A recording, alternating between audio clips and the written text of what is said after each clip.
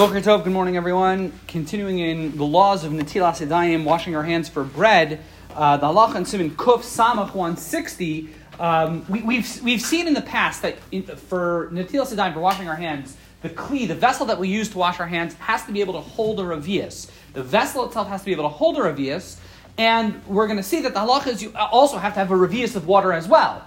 Now, we're going to see later in Siman Kuf Samach Beis, you might not necessarily need to use all of that revius of water, which he says about 5 ounces, but you have to have 5 ounces of water available. Not only that, it's an interesting halacha in Sif Yud Daled. The halacha is tzarich shei revius mechunas b'makam echad. The water, that revius, has to be in one place. So, for example, let's say I have 2 cups.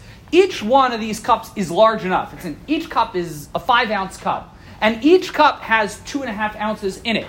And I want to pour the 2.5 ounces, someone's going to pour it on my hands. Though each 2.5 ounces of water, that's not good enough. You have to have the 5 ounces, mechunas b'makam echad. The 5 ounces have to be gathered together in one place. That's what the halacha says in Sif Yud Daled. And then in Sif Taz Vav, the halacha is revius sha'amru. When we talk about a revius, bein liyadav shel gadol, bein liyadav shel katan. It doesn't matter if a person has big hands, a person who's got small hands. You have to have this revius of water. The question is why? Why do you need to have a revius of water? So, again, the Mishnah Berurah, the Mechaber says, again, in Yud Gimel, tzarich shei b'mayim revius, you have to have this revius of water. The footnotes explain, they give 2 explanations. One is based on the Shulchan Aruch Harav explains, shehu shir taharas hamikvah min haTorah letfilas kelim.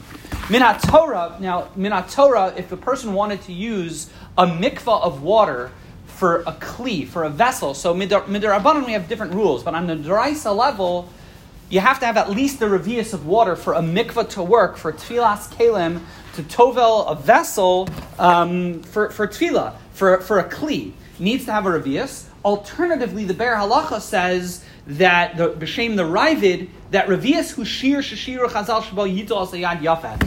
For whatever reason, Chazal did a scientific experiment. They found you need a revius is what is able to clean one's hands well.